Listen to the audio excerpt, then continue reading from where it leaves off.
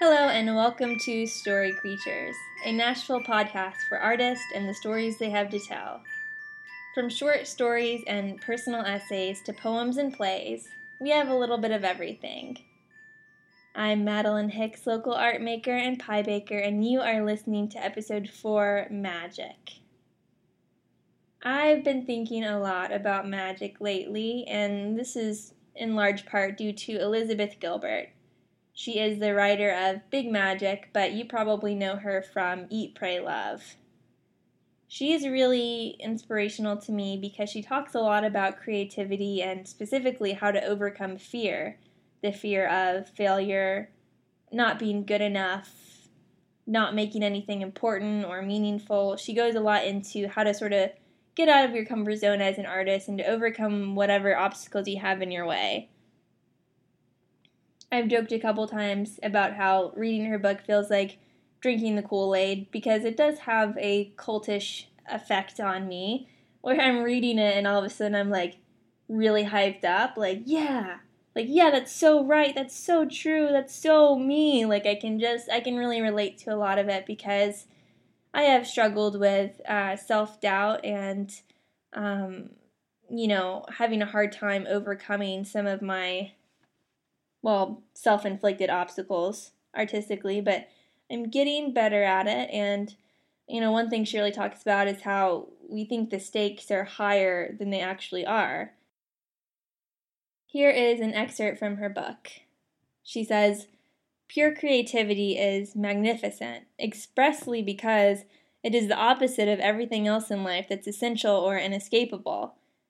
Food, shelter, medicine, rule of law, social order, community responsibility, sickness, loss, death, taxes, etc. Pure creativity is something better than a necessity, it's a gift. It's the frosting. Our creativity is a wild and unexpected bonus from the universe." I remember when I was in college a few years ago, one of my acting professors saying, theater is great, but you're not doctors. You're not firefighters. You're not saving people's lives. And that really stuck with me. Art is beautiful because we don't need it. It's not food or water. It's better. It's more. It's a reason to live and a way to communicate and share to people, but we don't need it. And that's what makes it so great. Our featured artist today is the lovely Emily Womelsduff. She has a BA in English and a BFA in Cinematic Arts. She studied mythology and contemporary narrative fiction. She studied screenwriting under the late Jack Gilbert, who ran the Warner Brothers Writers' Workshop for 10 years. She makes documentaries, she writes novels, she does screenwriting, and she's one of those people that when you meet her, you can tell she's just so genuinely and unapologetically passionate about what she does, and that's really refreshing. So I enjoyed hearing her essay and then talking with her afterwards, and I think that you will too. So here is Emily with an essay she wrote called Love Triangles in Successful Science Fiction and Fantasy Franchises. 3 of the most successful science fiction and fantasy franchises of the last decade, The Hunger Games, The Vampire Diaries, and Twilight, have featured female protagonists engaged in complicated love triangles that directly affect the outcome of the series as a whole.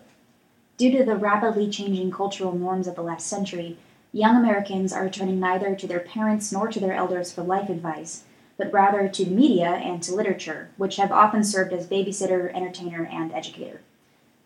Successful franchises such as The Vampire Diaries, The Hunger Games, and The Twilight Saga, both in their novel and film or television forms, have provided this generation with sympathetic heroines who face moral, sexual, and professional dilemmas in a fantasy world that mirrors reality without the inconvenience of being bound to it.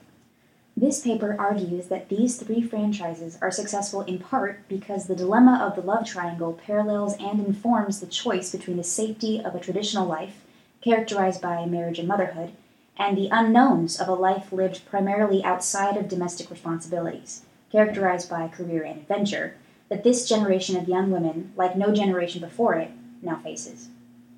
Much of this paper is predicated on the idea that each of these franchises consists of three main characters: the heroine, the knight in shining armor, and the bad boy. For the purposes of this paper, the knight in shining armor will be defined as the male character whom the reader or audience expects the heroine to end up with in the end.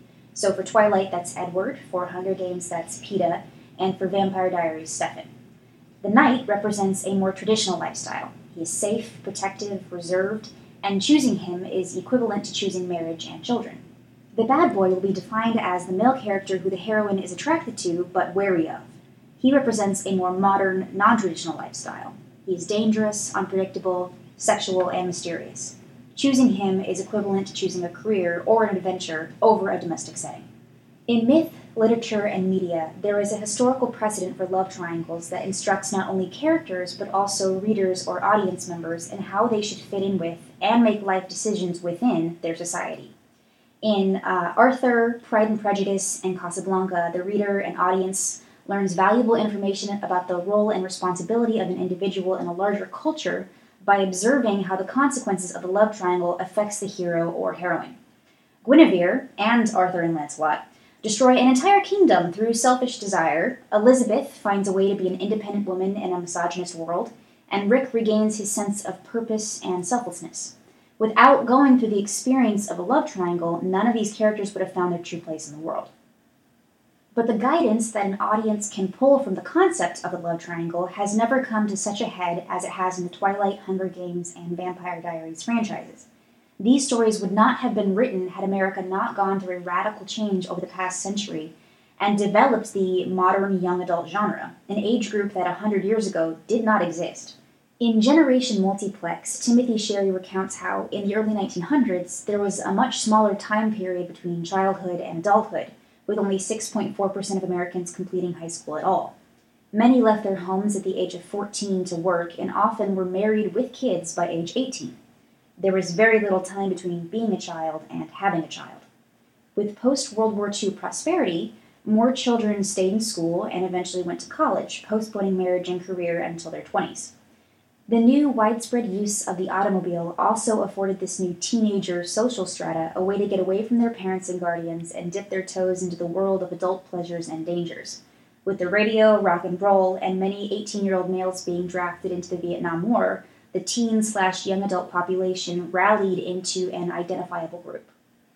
Now, with options opening up more and more for both genders, young adults are taking longer and longer to decide what they want to do with their lives. An article titled "Is Your College Graduate Moving Back Home?" states that the current generation of college students is being referred to as the boomerang generation for moving away for a short time and then returning home. This is a quote. According to a survey conducted by the consulting firm 20-something Incorporated, 85% of 2011 college graduates moved back home, at least for a while. The article says that most people blame the economy and the fiercely competitive job market. Having a college degree once meant having a job waiting in the wings, or at least the promise of one. Now it often translates to unemployment and massive debt. A Huffington Post article stated that 2011 college graduates averaged $27,000 in student loan and credit card debt. Even more alarming, debt at graduation is outpacing starting salaries. While many college grads may want to strike out on their own, they are finding it financially impossible to survive. And while they may feel mature after 4 years in an institution of higher learning, returning to one's childhood home can create a stigma of perpetuated adolescence. According to a USA Today article, not only do national statistics forecast a continued decline in the percentage of males on college campuses, but the drops are seen in all races, income groups, and fields of study. It makes sense, then, that boys tend toward video games for their fantasy lives, a form of extended childhood play, while girls tend towards reading books, a more traditionally intellectual activity. The successes of the Vampire Diaries, The Hunger Games, and Twilight as a TV show and movies, respectively, is largely due to the massive following the stories and characters had from the book franchise, all read by an audience that was and is primarily female. But being educated has only put more stress on the traditional role of women as wives, mothers, and domestic caretakers. A woman is equally likely to be criticized or shamed for being a quote-unquote career bitch as she is for being a soccer mom. There seems to be no answer at all to the question, what does a modern American woman look like? Those who try to do both, have a career and be a wife and mother, often find themselves failing or feeling as if they are failing, at one or the other. Those who choose a career first and children second sometimes feel that too much time has gone by and they are too old to be mothers. Conversely, those who have children first often find themselves passed by, their educations obsolete, and their training archaic in a world where the amount of information is said to double every 2 years.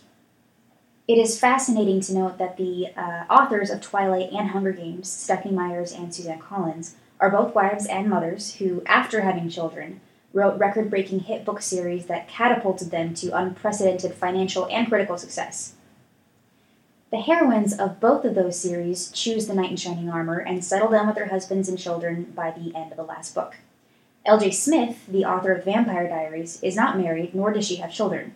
Hers is the only heroine who actually, at one point, chooses the bad boy. She is also the only author to have been replaced by a ghostwriter after disputes with her publisher went sour on not one but 2 book series, suggesting that, in real life, choosing the non-traditional route can have its own dangers. In an interview, L.J. Smith said, "I do have a strange, strong feeling that despite Alloy, her publisher, wanting my name on the cover of the books, they don't want me around, which would make sense given that the books have become a worldwide commodity.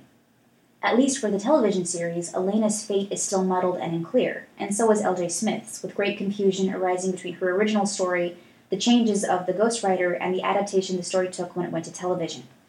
The actions of the heroines in the various franchises seems to reflect the life choices of their authors, and yet these authors are middle-aged women born a generation or 2 before the audiences that consume their books. Thus, when the teenage heroines Bella and Katniss end up in happily wedded bliss, it rings false for many actual teenage readers who have not grown up in an era where 18-year-olds desire marriage soon after high school, if they desire it at all. What does ring true are the heroines' isolation from traditional family structures. In Vampire Diaries, Hunger Games, and Twilight, one or both parents of the heroine are either gone or dysfunctional. These girls are left without a proper, or present, in the case of Twilight, mother figure, and must rely on a variety of unauthoritative sources to help them navigate their romantic feelings. As they are coming into adulthood and preparing to embark on a life route that they will presumably stay on for the rest of their lives, the knight in shining armor and the bad boy represent 2 different but equally appealing paths. As mentioned before, the knight leads to stability, romance, and family. The bad boy leads to adventure, sexual fulfillment, and independence. Choosing either one of these men will result in losing the other, and therefore the lifestyle that is associated with them. Not only does the heroine not have a parental figure, but the knight, as opposed to the bad boy, in many respects becomes both boyfriend and parent, protecting, physically, emotionally, and financially, and guiding. When she is faced with a dilemma, she may consult both men. The knight will often give her sound moral advice, much like a parent would, and the bad boy may also give her advice, but it may not align with accepted moral codes, or he may not give her advice at all, leaving the decision up to her, and enabling her, ironically, to behave more like an adult by making her own decision. This is especially true in the Damon, Stefan, Elena triangle on the Vampire Diaries. Both men desire to protect the heroine, but this tends to be limited to physical protection by the bad boy and physical, emotional, and mental protection by the knight. Who the heroine chooses reveals how she wishes to be treated, as a child in need of protection, or as an adult with equal partnership. The knight wants someone he can protect, the bad boy wants someone who can hold her own. The heroine has to decide not which boy she wants to pick, but which girl she wants to be. This resonates with many female viewers, regardless of age, not because their mothers are dead or even absent, but because the past few decades have seen each successive generation of women living radically different lives than their mothers. There is no accepted norm anymore to conform to. It is no wonder that the category of young adult exists at all. When adolescents are told you can be anything you want to be, and it's more or less true, it takes a great deal of time, say most of your 20s, to wade through the options and settle on something that should satisfy you for a lifetime. Even with parental guidance, the landscape for women today is so dramatically different than it was a generation before, and likewise the same can be said for the previous generation looking back at their parents, that parental, especially maternal, advice may be misguided, outdated, naive, or irrelevant. Thus, even if the heroines of these stories had mothers to turn to for advice, they would still be forced by the current culture to confront the vast possibilities virtually on their own. Thus is the heroine presented with her options. Although traditionally the knight has been the one the heroine goes home with at the end of the day, while the bad boy is a rebellious fling, that mindset may be changing. In Hunger Games, Katniss goes on her dangerous adventures, chooses the knight, Peeta, then settles down and has children with him, an ending that many say is incongruent with the character's arc, or at least very poorly explained. Not much is mentioned about Gale, the bad boy, or his final fate. Once Katniss chooses Peeta, Gale receives a paltry footnote that is frustrating to readers and audiences alike, precisely because who Katniss chooses, and who she will one day become, is one of the central questions of the series. To have it wrapped up as an afterthought is dissatisfying, because audiences cannot follow Katniss's decision-making process or perceive the reason for the choice she has finally made, and thus cannot emulate her story and choices in their own lives. In Twilight, Bella chooses the knight, Edward, over the bad boy, Jacob. She gets her family, a daughter, and a perfect ending, forever in love with her soulmate, but Jacob is not left out in the cold. He imprints on Bella's daughter and waits excitedly for the 7 years it will take her to reach adulthood, where she will be able to reciprocate his romantic feelings for her, an ending, again, that leaves many feeling uncomfortable. In Vampire Diaries, although Elena has at almost every step along the way chosen the knight, Stefan, here in Season 4, and here I refer to the show as opposed to the book, the knight has proven himself to be inadequate, and it looks like she may well choose the bad boy.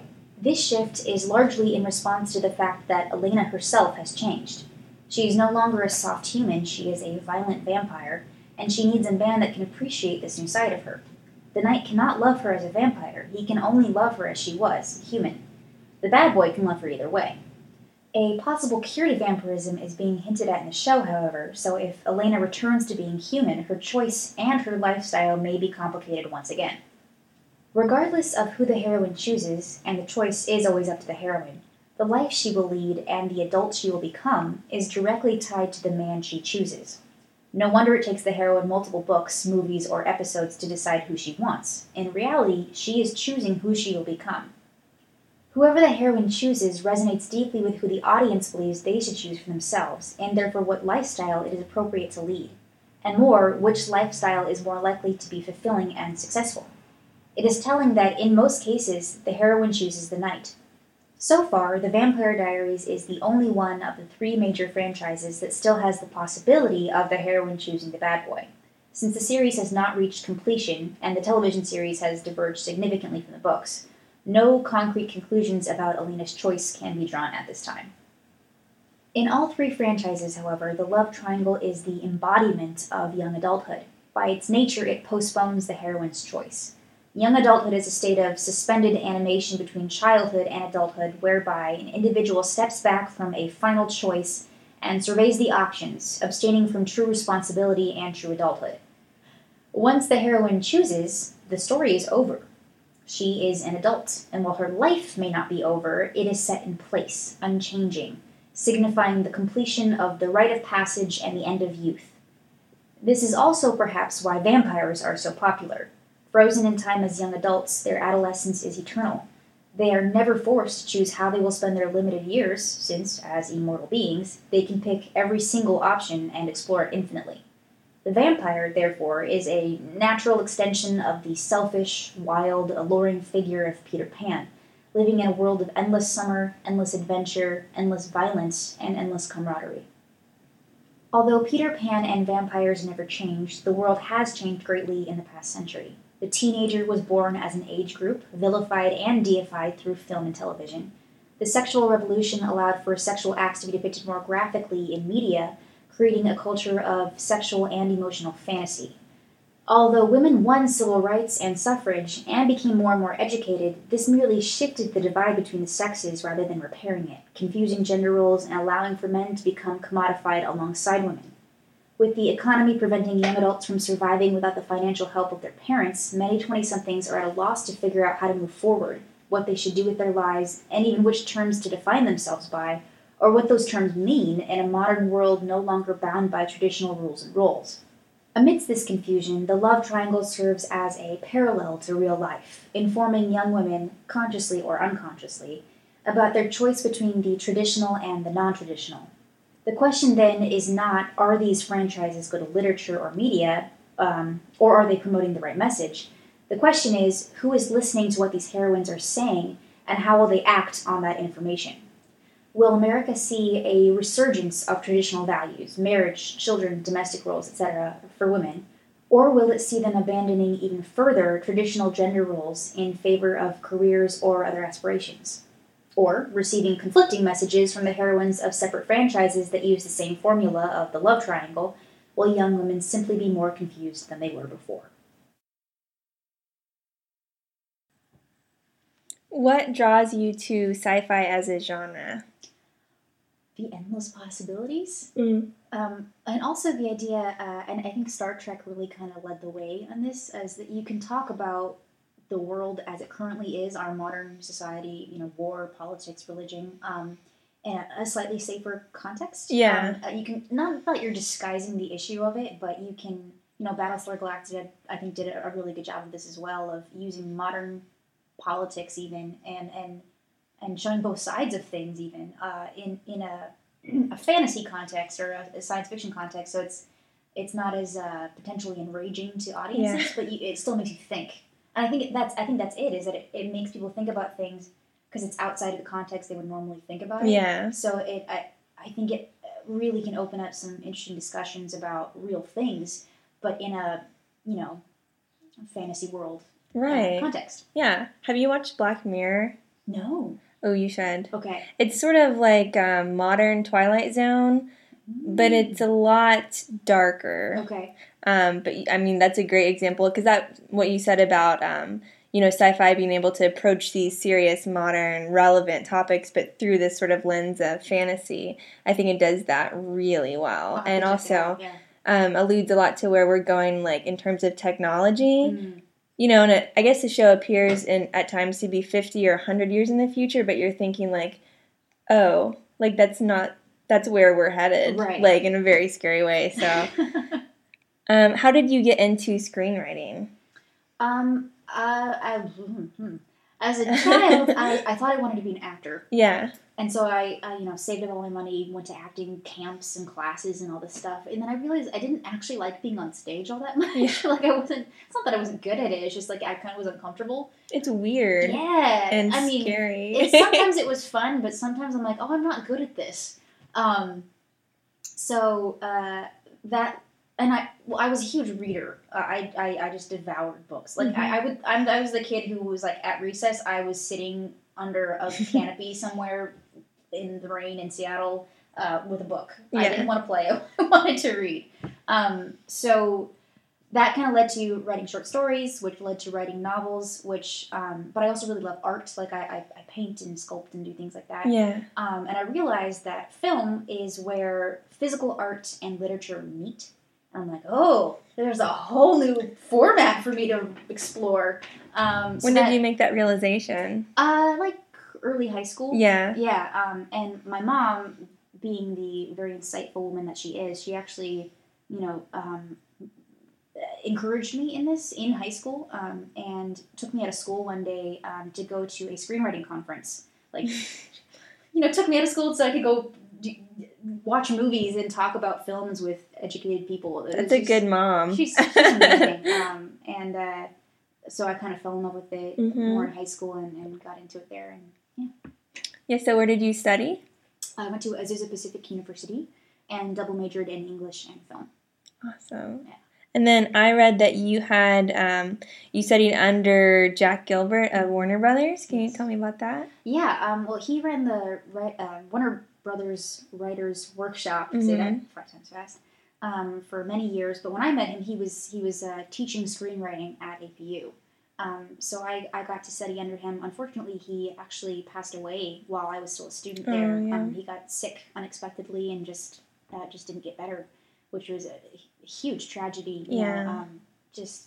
I think I realized after he passed away more who he was, and that I just wish I'd been more intentional about meeting with him one-on-one and getting his insight, because he actually went out of his way to meet with me a couple times about screenplays and stuff, and I just didn't take enough of that opportunity to really pursue that. And he was an amazing man and just very kind too. Like, just very insightful, so well read, and would talk about Aristotle in class and stories. It was crazy. Yeah.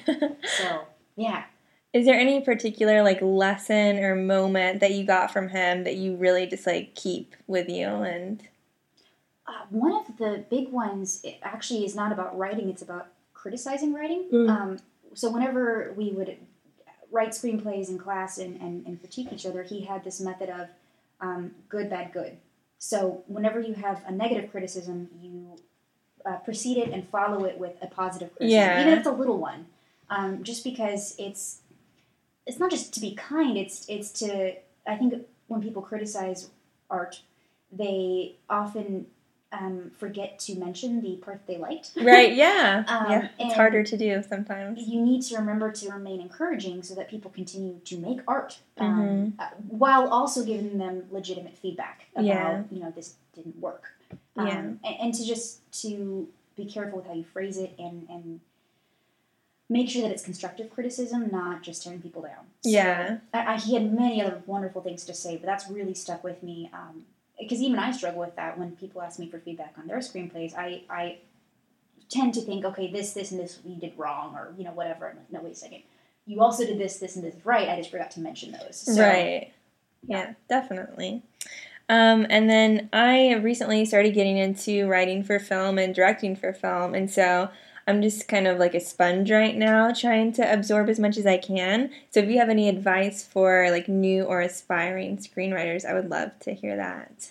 One of the things that I am bad at and trying to be more disciplined about is taking my favorite movies, or movies, the movies that you wish you'd written. Yeah. There's like, for me, that's like Hook. Yeah. Princess Bride, Guardians of the Galaxy, Star Wars. And really dissecting what makes them work. Yeah. Not just on a writing level, but definitely on a writing level. Like, literally write down the beats of the story and see what they are, and where the turns are, where the twists are, where they set up something earlier and paid off in the end, or whatever. And then also how the filmmakers pulled that off. Yeah. Just dissecting movies, which is time-consuming and not super fun, but really important. Because otherwise, you may not be moving forward, understanding the format and understanding why things work. Right. Yeah, because it's easy to just be like, I love that, and that resonates with me, but it's harder to be like, but why? Or how did they make that happen? Yes. That's great. And then what are you working on now? Many things. I'm working on, I'm trying to finish up a historical fantasy screenplay. It's basically like set during World War I, but it's Wendy Darling after she's grown up and gotten married and had a child. And it's about spy. It's like half comedic, half dramatic. Yeah. And there's this big plot against her and her husband, and she has to find the real traitors and clear their name and all that kind of stuff. So there's that, and I'm doing a sort of near-future cyberpunk retelling of Sleeping Beauty. That sounds pretty awesome. It's pretty cool. I'm excited about it. I have it all outlined, and I'm waiting to dive into it until I kind of wrap up a couple other things. I just finished the first draft of a children's fantasy novel called Amelia and the Piper, which is very much inspired by like Peter Pan, Beauty and the Beast, 12 Dancing Princesses, like every fairy tale I kind of like drew something from. Yeah. So it's like an homage to all of, it's basically an homage to the stories of my childhood. So I have that out to beta readers, and they're giving me feedback back. And also finishing up the sequel to a book that I wrote in a series. And I'm starting one that I'm really excited about is and I don't want to say too much about it because it's in the very early idea stage where like I don't want to jinx it almost. Yeah. But a sort of genre blending, multi-format autobiographical documentary. So it's like if a variety show could be a documentary, it's that. It's like interview pieces, and animation pieces, and dance pieces, and musical pieces, and so it's like humorous but also very serious. Yeah. And I'm trying to figure out. So I got like a 10-page treatment on that, and then I have like a 16-page treatment on this one section that's literally going to be 2 minutes long in the final product. So I'm breaking down each section into treatments right now. Figuring out, I want to film like a fundraising video for it, but I want it to be like a musical. Like we write a song, compose a dance to it, and film it as the fundraising video. Yeah. Which itself is going to take some time and money right. people chipping in.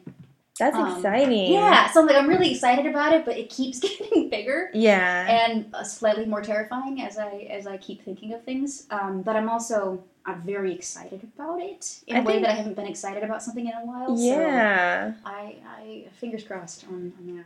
Honestly, I think excited and terrified are the best things to be. If you're if you're excited but you're not terrified, it's probably too easy. If you're terrified and you're not excited, then why are you doing it? Right. So I think that that sounds really great. Yeah. I hope I get the chance to attempt it. It'd be really, I think it'd be really awesome.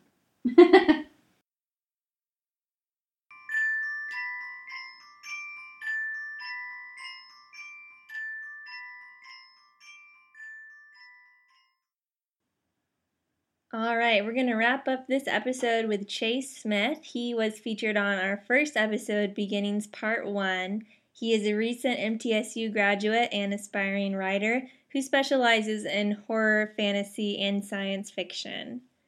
He is sharing a short story with us called The Tea Kettle Nights, which is based in the same universe that his upcoming novel is based in. So he's sort of playing around with that world and introducing these new characters, and as opposed to last time when he read a horror piece, we're now getting a fantasy piece in honor of the magic theme. So here is Chase Smith with The Tea Kettle Nights. Not so much noise, Nella. We're in broad daylight, Nella lifted herself over the edge of the wooden bin, feet kicking at the air as if it would get her close to the bottom. As tiny as she was, it was a testament to her balance that she hadn't slipped face first into the rubbish. Her voice emanated from the vessel, echoing and far too loud. Quit your belly aching, Kai. There's a day's lunch in here, maybe more. Kiger fidgeted with the hood of his cloak, taking periodic glances down the alley. Beyond where the cobblestone met the scant torchlight, there were the midday crowds. King's Court was a crowded district any given time before curfew, but only got worse around noon. The inevitable influx of travelers were here, looking for a tavern not rife with cutthroats and sellswords. Actual roads that didn't reek of rat piss and tanneries, and more importantly, they sought a smidgen of class in the two-cliff town of Minnows by Down. How he bloody hated it. Kiger let his burlap rucksack slowly drop off his shoulder as he leaned against the wooden bin, crossing his arms and trying his best not to breathe in the ever-present scent of filth. He looked as if a raccoon took on a human form. His scrawny frame beneath the cloak was dressed in dirty gray breeches and a matching jerkin a size too big. He had small hands and feet, bare, dirty, and sporting untrimmed nails. His face had sharp features save for his round nose, shaggy black hair, and most notably, a black mask of sorts around his eyes. It appeared as if a few handfuls of black powder had been smudged on his face and never washed away. They were filled with careful scrutiny, easily misconstrued as contempt, but never looking away from the throngs of people in the streets. Fetch what you're going to fetch so we can leave, he whispered impatiently over his shoulder. Nella pushed herself back to solid ground, the bin snapping shut behind her with a loud clunk. She was a full foot shorter than her brother and nearly as boyish. Her hair was cut short, but with a complete lack of a delicate hand, no two tufts of golden blonde the same length. She had yet to find a cloak like her brother, instead settling for an oversized patchwork tunic with a comical amount of pockets sewn in. She, too, was made to go unnoticed, if only in size, but a very notable feature of hers was a single glove, tanned leather suitable for gardening and little else. The girl raised an eyebrow at her brother, munching at the browned remnants of an apple core as she did so. You rush to get here before the cocks crow, finally find a place that doesn't burn their filth or leave it on the streets, and now you want to leave. She unapologetically talked with her mouth full, the occasional chewed bit flying out as juice dripped down her chin.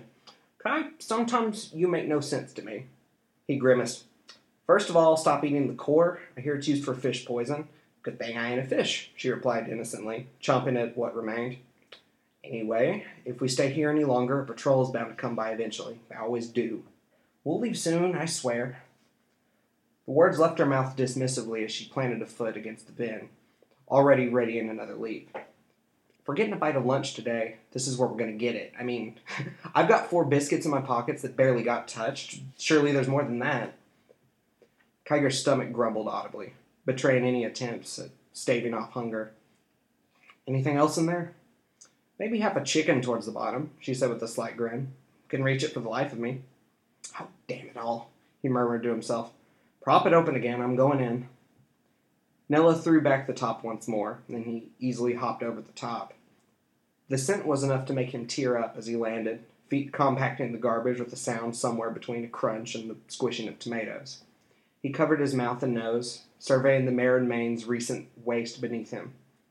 See what I mean? Nella called out. Kiger shushed loudly, the noise echoing off the cramped wooden walls. Keep your voice down, will you? I know. You might very well be standing above it, she said in exasperation. It was in something tan and all chipped up. Ah, good, he answered flatly. Nothing more I love in chicken than bits of pottery, really. Beats what we'd get begging. Kiger opened his mouth as if to retort, then snapped it shut again. After a month or so of begging from place to place, the generosity of others hadn't proven to be fruitful. If they were close to the surface of the cliffs, most couldn't be bothered to pay starving children any mind. Any lower, and there would be more beggars than folk to beg from. Of course, nearly anyone who got a decent look at either of them would be likely to walk off as fast as they could. Halfkin had a way of scaring people. So it was Nella's idea, at least when she told it, to take just a bit more initiative. Kiger dashed aside the refuse at his feet by the fistful, letting his thoughts override the smell of rot. Eventually, he cleared away some splintered bits of chairs and off-colored mush that could have once passed for turnips, and found the skeletal remains of a chicken. There were still some shreds of white meat and brown skin, lukewarm and holding fast to the bone. A regular bounty. Got it, sis, he called over his shoulder. Anything else in here, or... Drums. The distant rhythm of booming toms. Kiger froze for a moment, praying to whatever gods were listening that it had only been himself kicking the sides. Alas, it came closer, accompanied by heavy-footed marching. Even Nella went quiet, slowly stepping away from the bin's opening. She rested a hand upon the side, and Kiger listened. 1, 2, 3 knocks, a breath's width apart. Filth erupted all around as Kiger hopped out of the garbage, breaking into a sprint upon hitting the ground and snatching up his pack. Nella followed close behind, frantically looking over her shoulder for just a moment. Okay, you were right, now what? The alley widened, slightly into two paths, one wrapping around the end into the street, and the other leaning towards the drums. Knight couldn't see it, but her brother cracked a smile. Thought of that earlier. In an instant, Kiger skidded along the ground before turning right, stirring up motes of dust as he did so. While the ladder to the Mare and Main's roof had been broken long ago, the shoddy brickwork beneath it was more than enough. Kiger whipped his gaze to both ends of the alley, then leapt onto the wall with a grunt. The gaps in the wall made perfect footholds, and he quickly scrambled up the side to the blackened shingles of the roof. Quickly, he braced his feet on the edge, set aside his pack, and offered a hand to Nella. She was several feet beneath him, about half the distance he had traversed, but still at risk of a sizable fall. She furrowed her brow and leapt. Kiger had to lunge, knuckles white as he grasped the roof's edge with one hand and Nella's delicate hand with the other. I told you not to close your eyes when you jump, he said through gritted teeth. And I told you to find a better way up. She flailed uselessly until Kiger hauled her up and onto the roof.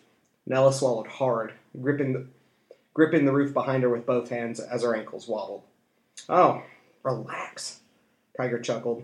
15 feet up is nothing. Yeah, sure, she said meekly. What's next? He nodded around the bend. We get the best view. They crept around the edge of the roof, toward the pounding drums in the streets. King's Court from above was a drab district despite all attempts to make it seem otherwise. No matter how many velvet banners hoisted in the name of the free lands, it couldn't hide the crude buildings carved into immovable rocks or the poorly lit tents. The underside of the cliff, a gnarled network of long-dead roots and boulders instead of any sunlight, failed to improve things either. Still, every citizen seemed to have gathered for the procession, forming a surprisingly organized line in front of the rows of storefronts and homes. Then the Royal Guard came into view. Impeccably polished amber and gray shimmered in the light of the lanterns.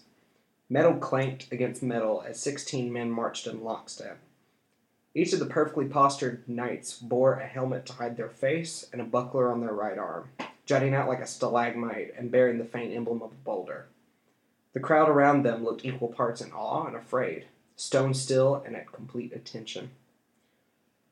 Why do they have to do this all the time anyway? Nella asked as they sat. legs dangling over the edge of the procession as it slowly passed. Seems like a waste. Kiger smirked. I guess they'd call it keeping the peace. The more they show off, the less people are inclined to go against them. So, have a parade every now and then, there's peace and minnows die down, she stated flatly. Never knew it was so easy. Don't forget shooing beggars off the street, her brother added. And if they get a funny mark on them, maybe get an extra kick in the ribs for them. Nella shook her head, her mouth drawn a hard line. Doesn't make sense. Maybe when we're older. Let's make some tea and not think about it too much. She gave a quick nod as both children began to rummage through their respective packs. You have enough water for it, right? She held up a small, sweet-smelling bundle of cloth in her tiny hands. You know how hard that is to find. Kiger had already found his water skin, a half-full, mushy lump of stitched leather. We'll go hunting for some more tonight. May actually have to suck it up and go begging. He sounded less than hopeful. Minnows by down hadn't had a hard rain in a little over a week, and, as always, there was an unfathomable drop between the cliffs and the nearest river. Not here, we won't, Nella sighed, eyes drifting towards the rear of the procession on the street. Kiger shrugged. True enough. A brilliant flash of copper, faint dots of torchlight from below dancing along the surface. The boy gently lifted a kettle from his rucksack, delicately setting it down by the handle. It was impeccably clean, just as it had been when they found it. Probably the only thing in their home not charred or reduced to ash. Speaking truthfully here, I'd do anything to be where they are, he said, emptying a portion of the water skin into the kettle. Kiger let the sentence hang for a moment, procuring a pair of beaten pewter cups from his bag. He glanced up to see his sister stare at him, brow furrowed. It would be nice to march around and make an arse of yourself, sure. Well, maybe I could change things, he persisted. You remember the stories. Knights protect people, uphold peace, chivalry, and the like. And they're stories for a reason. Now give it some heat, will you? Kiger blinked twice, turning to the kettle as if he had forgotten it completely in his thoughts. He lifted it again and held the fingertips of his left hand just underneath. Suddenly, the coal-black marks around his eyes flared to life. Just beneath the skin, white light eclipsed the dark, a slow shimmer that quickly shone as bright as a torch. Heat emanated from his hand, hot enough to distort the air beneath the kettle. A few short moments later, and the soft sound of bubbling water could be heard. Nella stared in silence, then frowned into her reflection in the heated copper. Kiger noticed. What? That what? What you're doing. It makes the whole thing impossible. Making tea? Nella sighed in exasperation before tossing spices into the boiling water, cringing as a few sizzling drops splashed across her face. Funny. I meant using your gift, Kai. Second they so much as look at that mark, forget it. His mouth drew a hard line, the glow around his eyes slowly fading. I like to think not every man in the King's Guard is that daft. He poured some of the fresh tea into a mug, steam pouring from the rim. Maybe that way of thinking will die down. Just get some tea before it cools down. Nella raised an eyebrow, taking hold of her piping hot cup. She removed the mitt on her other hand with her teeth to reveal another soft glow. Her tiny hand illuminated, strands of similar white light that snaked up her arm and ending just beneath her elbow. The faintest trace of frost began to form on the pewter, a soft white from the cold snap that her fingers brought forth. Kai watched her in silence, envious that the markings were so much easier to hide. Her eyes met his as the light faded. You forget I prefer it cold, she replied snidely. He shrugged. Better to boil it and make sure the water's clean. We got this bit from a puddle, you know, Nella added before taking a sip. Outside the tannery, no less. Cleaner, then. A scream rang out from the crowd below, loud enough to be heard over the pounding of the drums. Kiger nearly spilled his tea as he gave a slight start, his eyes almost instinctively scanning the tops of the heads below. He saw a young woman run up from the procession, frizzy light blonde hair and eyes wide with fear. What do you suppose happened? Asked Kiger, more to himself than his sister. Thief, she answered nonchalantly. There he goes now. Her brother caught just a glimpse of the man, the tail of his black cloak and the back of his heels barreling through a nearby alleyway after pushing aside those who blocked it. Nearly seconds after, two of the guards broke formation and gave chase, their ember plate and greaves clanking noisily with every step. Kiger rose slightly and squinted into the expanses of the rooftops and narrow back streets, doing his best to see over the roof's edge. Where's he heading to now, I wonder? Of Quintessent. He frowned, glancing over his shoulder. Pardon? Nella took a sip of her tea, wiping her mouth with her oversized glove. Quintessent Street, she clarified bluntly. No matter how many twists and turns he makes, he'll end up there. Not that it's our problem. Her brother frowned, eyes focusing on the soft, scattered aura of torchlight. The thief would outpace the guard, surely, even if they were tripled in number and not weighed down by gaudy armor. No one on ground level would catch up, but maybe by roof. Kai? He seemed not to hear, visions of steel and valor clashing like thunder in his head. Any good soul would try to help, but maybe even fewer would give chase. How many would go undaunted, especially when some villain was a few steps from getting away? A knight wouldn't dare let that fear guide him. Damn the fates and bring justice where it's needed. Nella let out a sharp huff, rapping her foot against the shingles. Kai, don't even think about it. He slowly turned to face her, inexplicably smirking. He would never see us coming from the rooftops. She shook her head rapidly. Kai, we are two unarmed children, not knights. His eyes flitted to the copper kettle, nodding thoughtfully at his own reflection. I'll think of something. Don't do it. And who will if I won't? The King's Guard, she replied through gritted teeth. Don't you do it. Watch my stuff, okay? With kettle in hand and without another word, Kiger leapt from where he stooped, scaling the roof with long, hard strides.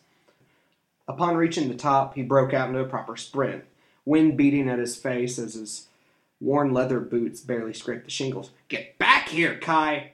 His sister shouted behind him. He reached the edge and leapt, shoving himself off and into the open air. There was an inherent rush that Kiger loved, a few seconds out of space and time above the streets below.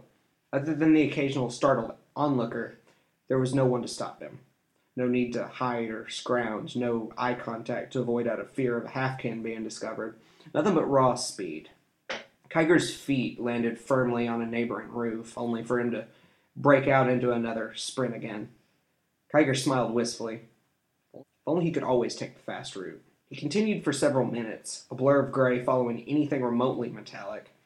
Eventually he heard running a few yards behind him, an uneven, clearly tired pace. Kiger skidded to a stop on a flat wooden roof, leaning on a nearby chimney, and steering clear of the billowing smoke. Warm and acrid, like an apothecary. He warily turned around to see a flash of daffodil yellow narrowly land on the roof. There's a reason Kiger almost never traveled the fast way, and its name was Nella. I told you, she panted. Not to do it, Kai. Nearly found him now, Kiger lied. I followed a couple patrols for a while, but he'll be ahead of him by a good bit. So nothing, she concluded. Fan-bloody-tastic. Truly the best king Amul's men have to offer. Oh, I'm finding him, he replied, barely a whisper as he scanned the streets. I can promise you that. Sure, give him a wallop with that kettle you're lugging around when you find him. Till then, I'm going back for our things before... Suddenly, Kiger took off again, the lustrous kettle clinging dully against his hip as he picked up speed once more.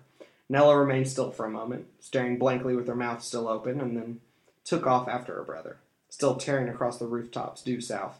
Oh, not this again, she called out in exasperation. Get back here, and he shushed her as loudly as he could, pointing at ground level beneath her. Reluctantly, she stopped and looked. The alley beneath her was relatively empty, save for rows of doors, stray rubbish, and the occasional stray cat.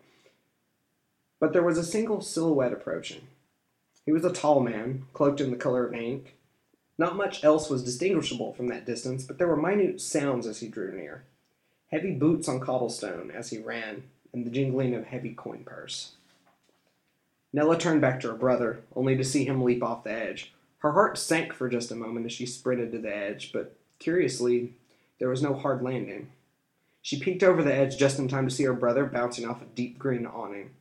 Something frilly and out of place anywhere but the capital city, but incredibly springy.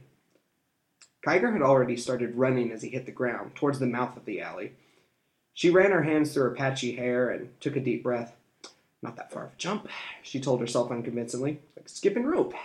Yeah. She let her weight carry her down, eyes shut tight all the way.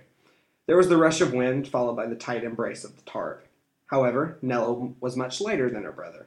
She was launched back in the air with a yelp, spinning before landing hard on her bottom.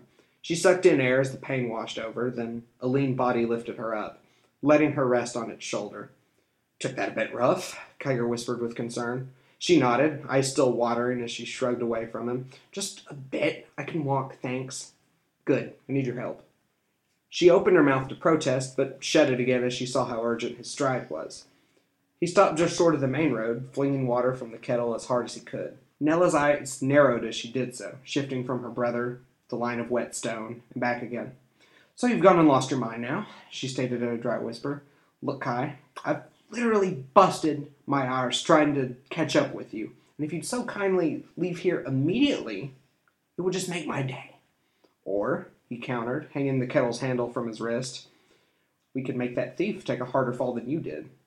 She stared at him in genuine confusion, then back to the cobblestone. Everything was a deep gray, causing the wet streak to blend in perfectly. She walked forward, half smiling despite herself. I wonder. She removed the leather glove from her hand, revealing the black stripes running along her arm as they began to illuminate. She crouched, frigid, visible air rolling off her extended hand before becoming ethereal. In a matter of seconds, the wet ground chilled and sparkled with the sheen of slick ice. This doesn't work. You owe me, she murmured. Kiger smirked, eyes never leaving the open street. Don't I always? They waited, hardly breathing in the stillness of the desolate passage. The clicks of the man's boots grew louder, accompanied by shaky breathing. The siblings remained still as statues, each taking a wall and hoping, almost childly wishing, the icy ground would expand. Clack, clack, swoosh. Kiger almost didn't see the thief until he fell. As hard as he had been running, he would have been a pitch-black blur blowing past in an instant. Instead, all traction was lost as he fell forward. So fast, he never had a chance to even scream. Nella cringed at the impact, but Kiger didn't even try to hide his smile at the man's still body. Thought that'd work, he murmured slightly. Excellent job, Sir Kai, she managed to reply.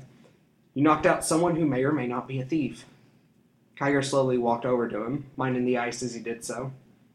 First of all, you knocked him out. Secondly, he would have passed through here eventually. Lastly, I recognize the cloak. Dear brother, it's a solid black cloak. It's not terribly rare. Just trust me, please, he insisted, stooping down to collect the coin purse on his belt. At least the worst is up. Suddenly, the man's gloved hand snatched his wrist, wrenching it away painfully.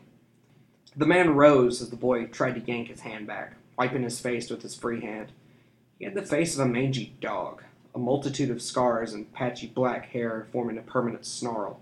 Sticky, still trickling lines of blood ran down his crooked nose, and his murky, rust-colored eyes glared at the child. Just what are you trying to pull? His voice was harsh, the crunch of dirt underfoot. Kiger glared back, still flailing at the scoundrel's grip. You stole that gold! I saw you in the square, and it's none of your concern, I reckon, he countered, tone of voice eerily even.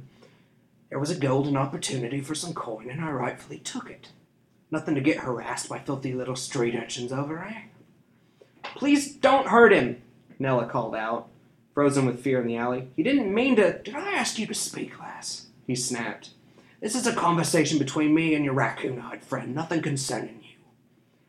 He looked back to the boy, eyes falling upon the glimmering kettle dangling from the opposite hand. Absent-mindedly, he released the boy, allowing him to scramble back a few feet and grinning wickedly. Pretty little bit of silver you're hawking there, he uttered, avidly staring at his own reflection in it. Kiger held the copper vessel behind his back. It's not for sale. The man raised an eyebrow, taking a step forward. See, I missed the part where this was up for debate, boy, he chuckled. And you lot do owe me. Trying to rob me when I was down and all. Kiger didn't move an inch, glaring defiantly. Hang around here long and the King's Guard's going to come looking for you. The thief laughed, reaching for something inside his cloak as he inched closer. Not at all. Got all the time in the world. Now, if you want to live, I suggest you hand over your... The ink-like markings on Kiger's eyes flared with light, the thief's eyes almost instantaneously widening in fear. Please leave me and my sister alone, he replied quietly. I'm not asking you again. The man unsheathed a dagger from his belt, pointing the worn, filthy blade at Kiger's neck. Whatever you're doing, you better knock it off, he stammered. Give me the damn kettle, you shit-stained little halfkin. The boy didn't move. He got closer, swiping the knife at the air. I'm warning you! His eyes went from the knife to his sister's watchful eyes, then back to the thief, a man twice his size and with more evident cowardice than he had ever seen.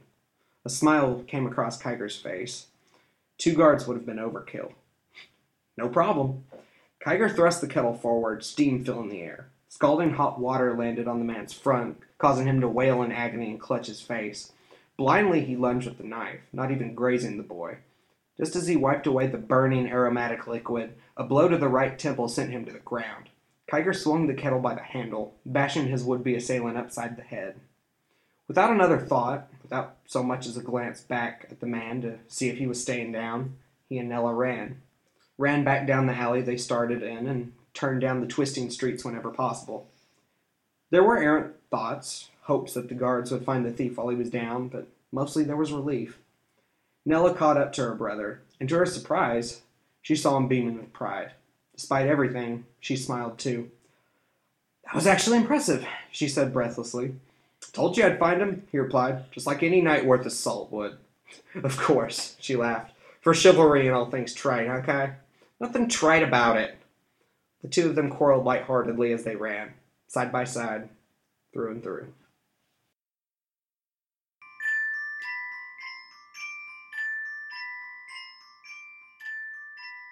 All right, welcome back to Story Creatures. How's it going? It's going pretty good. I'm a little tired, but that always happens. I've been doing not much other than writing, so I really don't have an excuse to be tired.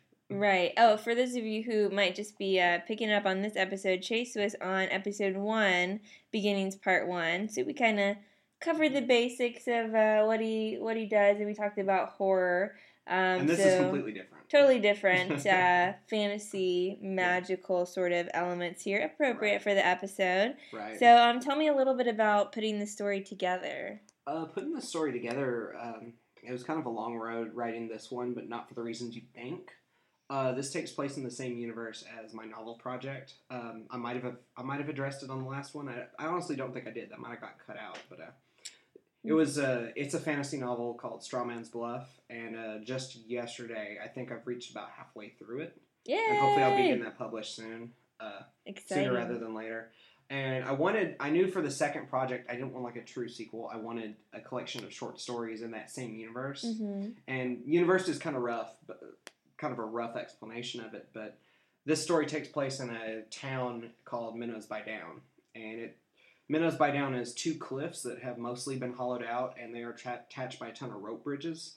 And underneath the rope bridges is a very long fall down to the river, and water usually has stuff that's bad news in it in this world, but that's something that didn't get too clear here, but at the same time, that's the universe. And this takes place in just a small piece of that town. So, gotcha. And that's where most of the novel takes place.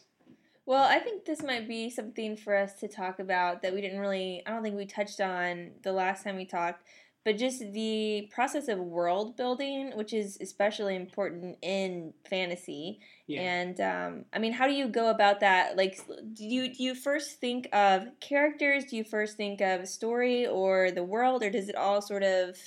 Typically, if you don't think of characters first, people aren't going to be interested in reading like a whole setting. Like, you can put as much settings, you can make as much set pieces as you want, but if the characters aren't interesting, people aren't really going to read. And it's not necessarily if they're cool things, but it's what you can say with things being different. Like halfkin, like in this story, are just offshoots of humans. Mm-hmm. Like something happened with, I don't want to call it a creation story, but something similar with this world, that there's a few isolated halfkin, and some of them are more dangerous than just making tea or like cooling down water or something like that. So that's why, they're hunted and they're persecuted, and they're not actually that different from humans, ironically, and that's kind of something to say with it. As far as setting goes, I try to think of stuff that's different, man. Like, I don't think I've seen anything kind of like Minnows by Down in terms of like my writing. In terms of like creation stories, like it always helps to look at like mythology. It always helps to like think of like other folk tales or something like that. The Bible. I mean, honestly, there's some like really, really interesting stories that like happen in there. So yeah. Well, would you say then that your focus being on the characters and making the characters solid first, that you then build the world for them specifically? Yes, that's definitely what I'm saying. Like, okay. The thing with characters, like I write them kind of like how I do with anything else. Like I don't really have a process for writing good characters. I just like who sounds interesting. Like what's a cool trait. Like give people motivations, like heroes especially, villains too. Like it just it goes both ways on that. But yeah, like just go nuts with your setting, especially if you're writing fantasy. Yeah.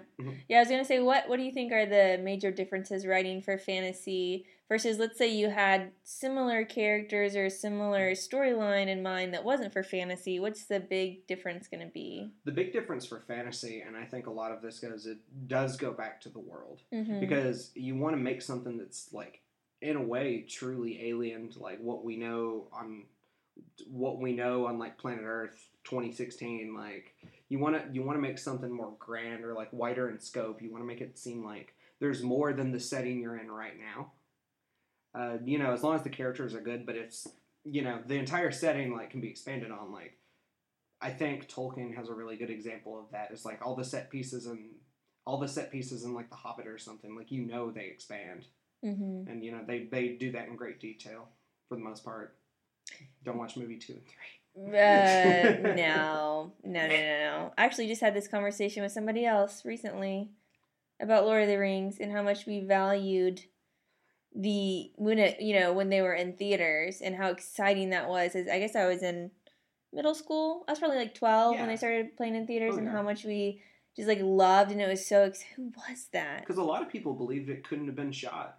Like, it was just too grand a scope, and there was too much to cover, but, like, there was so much of Lord of the Rings that people didn't think they could be filmed, and the first 3 were great, and part 1 of The Hobbit was fine, but, like, they tried to just blow it up too much, because in film nowadays, a trilogy makes money.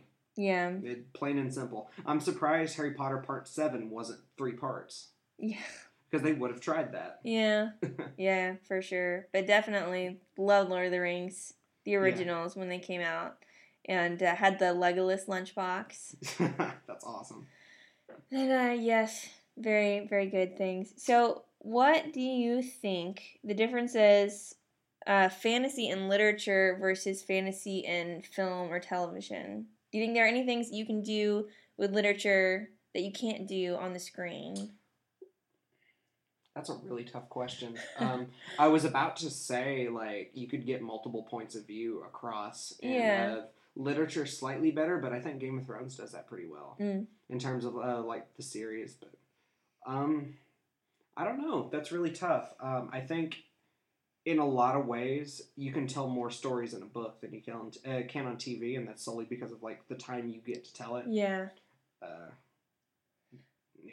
Well, and I guess too, for me at least, when I'm reading fantasy, it's very easy for me to get into the world and believe it on paper. Right. But of course, much more difficult to pull that off. There's stuff that won't come across in like TV or something. A lot of times for budget reasons. Like back to Game of Thrones, there was a battle in season 2, I think it was, that Tyrion just knocked out, and you never see that battle because guess what? We can't afford a battle yet. Yeah. That's sad. So what else do you have in the works? Well, like I said, there's Straw Man's Bluff, which is going to be my first novel project, the first big one. And I'm also working on a science fiction-y type of short story now. It's called I Rust Like Crazy. Thank you. And it has a lot to do with computers becoming self-aware. Okay. Because I've heard a lot of stories on that actually genuinely creep me out. Like, you've heard of like the first...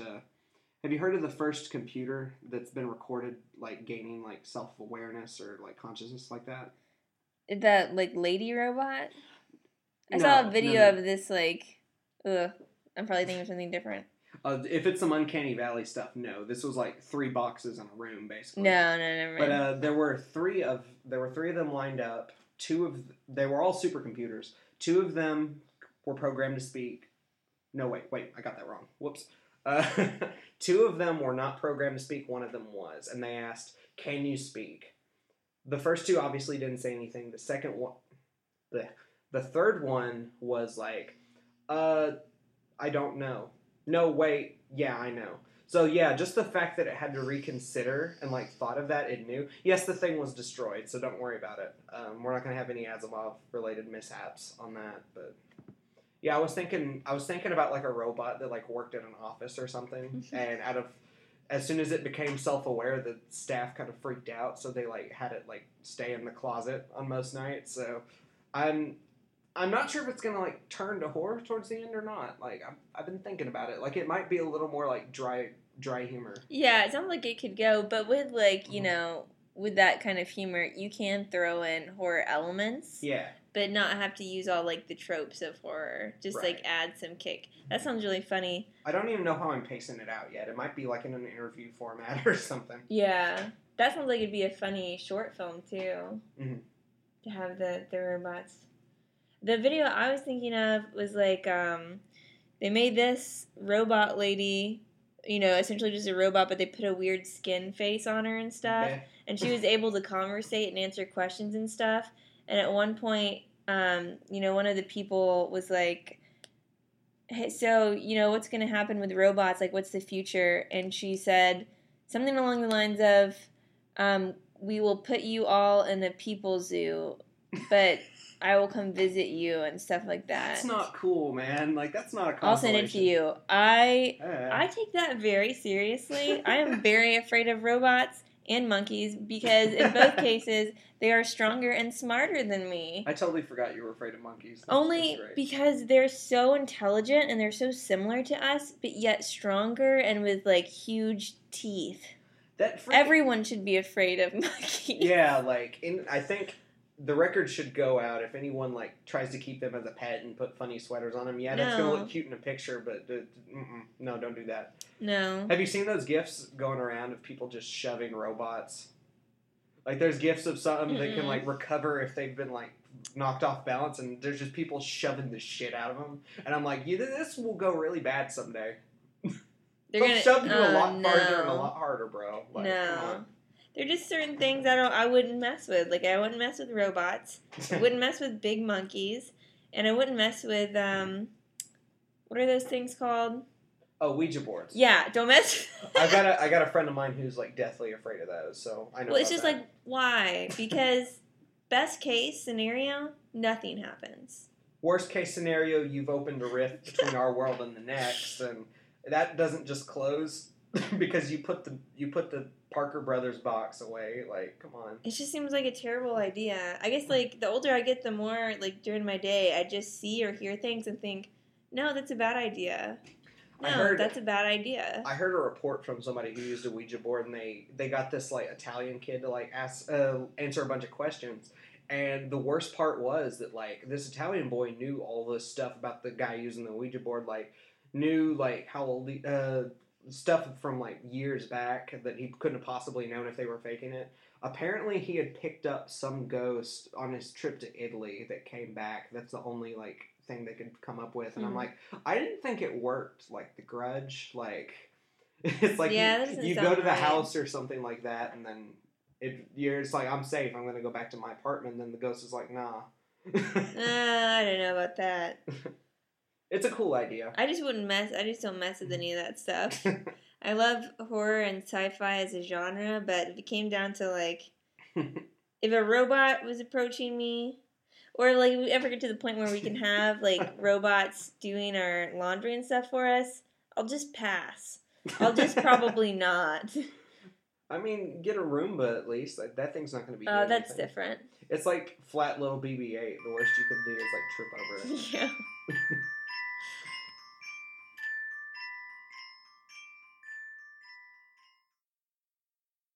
All right, cats and kittens, that is the show today. Thank you so much for listening. And if you want to know more about either of our artists, you can go to storycreaturespodcast.tumblr.com. If you have any questions or comments, you can send those to storycreaturespodcast@gmail.com. And we also have a Facebook page, which you can like if you want to see updates about new episodes and submissions. And I'll be posting submissions for the next episode pretty soon here.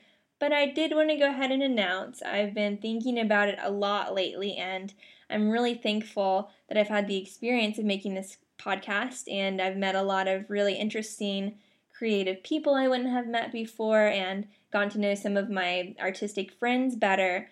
But the time commitment is bigger than I thought it would be, and with a lot of different film projects and writing projects coming up this spring and this summer, I've decided to keep Story Creatures as a mini-series, and so I think I'll probably do 2 to 4 more episodes and then cap it off. And like I said, as much as I've loved doing this, it's just become a bigger commitment than I want it to be. But I am so thankful that I've had this experience, and I'm thankful for everyone listening. So if you're one of those people who said, hey, I want to do a story, I want to do the show, I'd love to try this out, get your shit together and send me something, because there's only going to be a few more episodes left.